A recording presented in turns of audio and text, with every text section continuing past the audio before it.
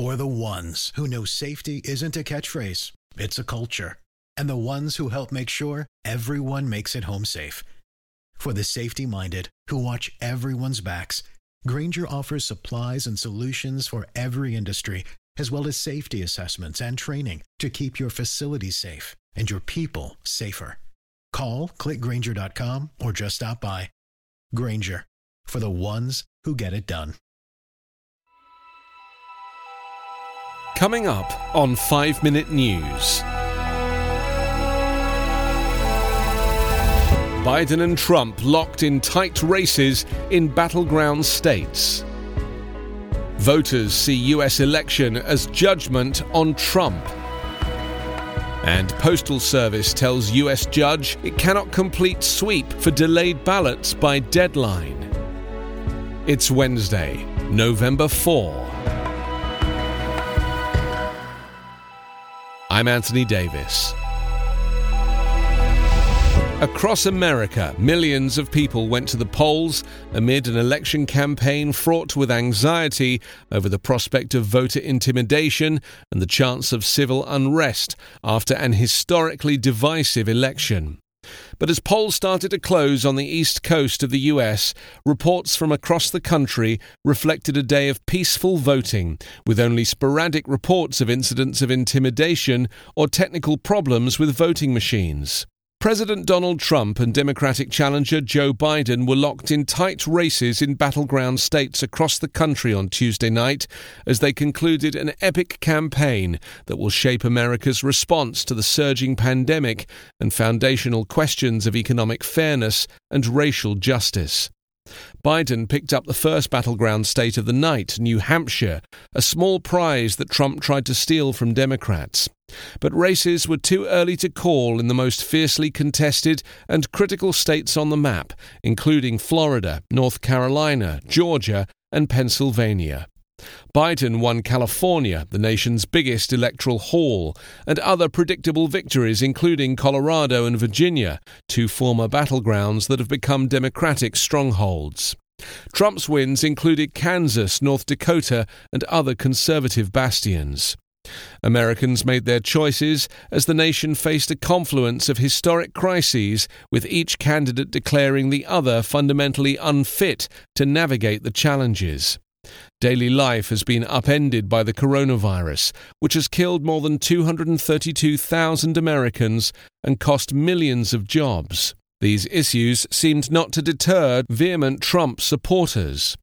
Millions of voters braved their worries about the virus and some long lines to turn out in person, joining 102 million fellow Americans who voted days or weeks earlier, a record number that represented 73% of the total vote in the 2016 election.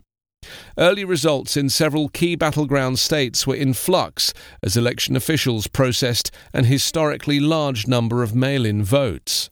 Democrats typically outperform Republicans in mail voting, while the GOP looks to make up ground in Election Day turnout. That means the early margins between the candidates could be influenced by which type of votes, early or Election Day, were being reported by the states. Senate Majority Leader Mitch McConnell of Kentucky won re-election in an early victory for the Republicans, and GOP Senator Lindsey Graham of South Carolina, a close Trump ally, fought off a fierce challenge to hang on to his seat. The pandemic and the fragile economy weighed heavily on voters in Tuesday's election, a contest that for many amounted to a referendum on Donald Trump's leadership in a time of turmoil. An expansive survey of the electorate found roughly two-thirds of voters said their opinion of the Republican president, either for or against, drove their choice. Only about a third said the same of his Democratic rival, former Vice President Joe Biden. This was the case nationally, as well as in many of the battleground states that will determine which candidate wins a majority in the Electoral College. The results suggest that Trump's leadership, personality and omnipresence have defined the race, even as voters grappled with an historic set of overlapping crises. As the coronavirus surges across the country, roughly 4 in 10 voters said the pandemic was the top concern facing the country. The economy followed close behind, the choice of about 3 in 10 voters. In a year of racial justice protests and debate over structural racism, only about 1 in 10 voters cited racism as the most important issue. Trump and Biden faced a dissatisfied and distrustful electorate. About 6 in 10 voters are unhappy with the direction of the country. Roughly 3/4 said they are dissatisfied or angry with the way the federal government is working. More than 100 million Americans rushed to vote early and by mail, taking advantage of new rules intended to make voting safer and easier during the pandemic. Trump has sought to sow doubt about the new voting systems and the legitimacy of the count, and claimed without evidence that some voters might cheat. The survey found about 3 in 10 expressing doubts that their votes would be accurately counted. The U.S. Postal Service told a judge it could not complete his order to sweep mail processing facilities on Tuesday afternoon for delayed election ballots and immediately dispatch any for delivery in about a dozen states, including closely fought battlegrounds Pennsylvania and Florida. USPS data showed, as of Sunday, about 300,000 ballots that were received for mail processing did not have scans confirming their delivery to election authorities.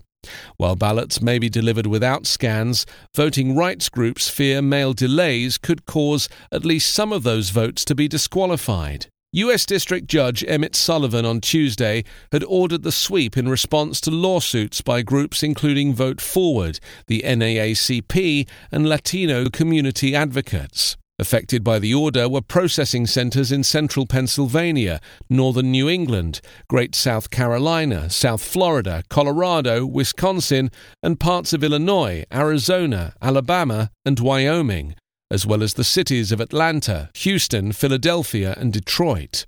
Lawyers for the USPS told Sullivan in a court filing that the agency was not able to complete the sweeps by 4:30 p.m., but was working as expeditiously as possible to comply with this court's orders while recognizing physical and operational limitations and the need to avoid disrupting key activities on Election Day. The Justice Department said postal inspectors were still reviewing 220 facilities handling election mail, including logs for accuracy, scanning for delayed mail, and ensuring election mail was processed expeditiously and no ballots were being held for postage due. Many states would only count mailed ballots that were received by the end of Tuesday in their election results. The Postal Service said it had delivered 122 million blank and completed ballots before Tuesday. You can subscribe to 5 Minute News on YouTube with your preferred podcast app. Ask your smart speaker or enable 5 Minute News as your Amazon Alexa flash briefing skill. Please subscribe, rate and review us at 5minute.news. 5 Minute News is an independent production covering politics, inequality, health and climate, delivering unbiased, verified and truthful world news daily. I'm Ken Harbaugh, host of Burn the Boats from Evergreen Podcasts. I interview political leaders and influencers, folks like award-winning journalist Soledad O'Brien and conservative columnist Bill Kristol, about the choices they confront when failure is not an option. I won't agree with everyone I talk to, but I respect anyone who believes in something enough to risk everything for it. Because history belongs to those willing to burn the boats. Episodes are out every other week wherever you get your podcasts.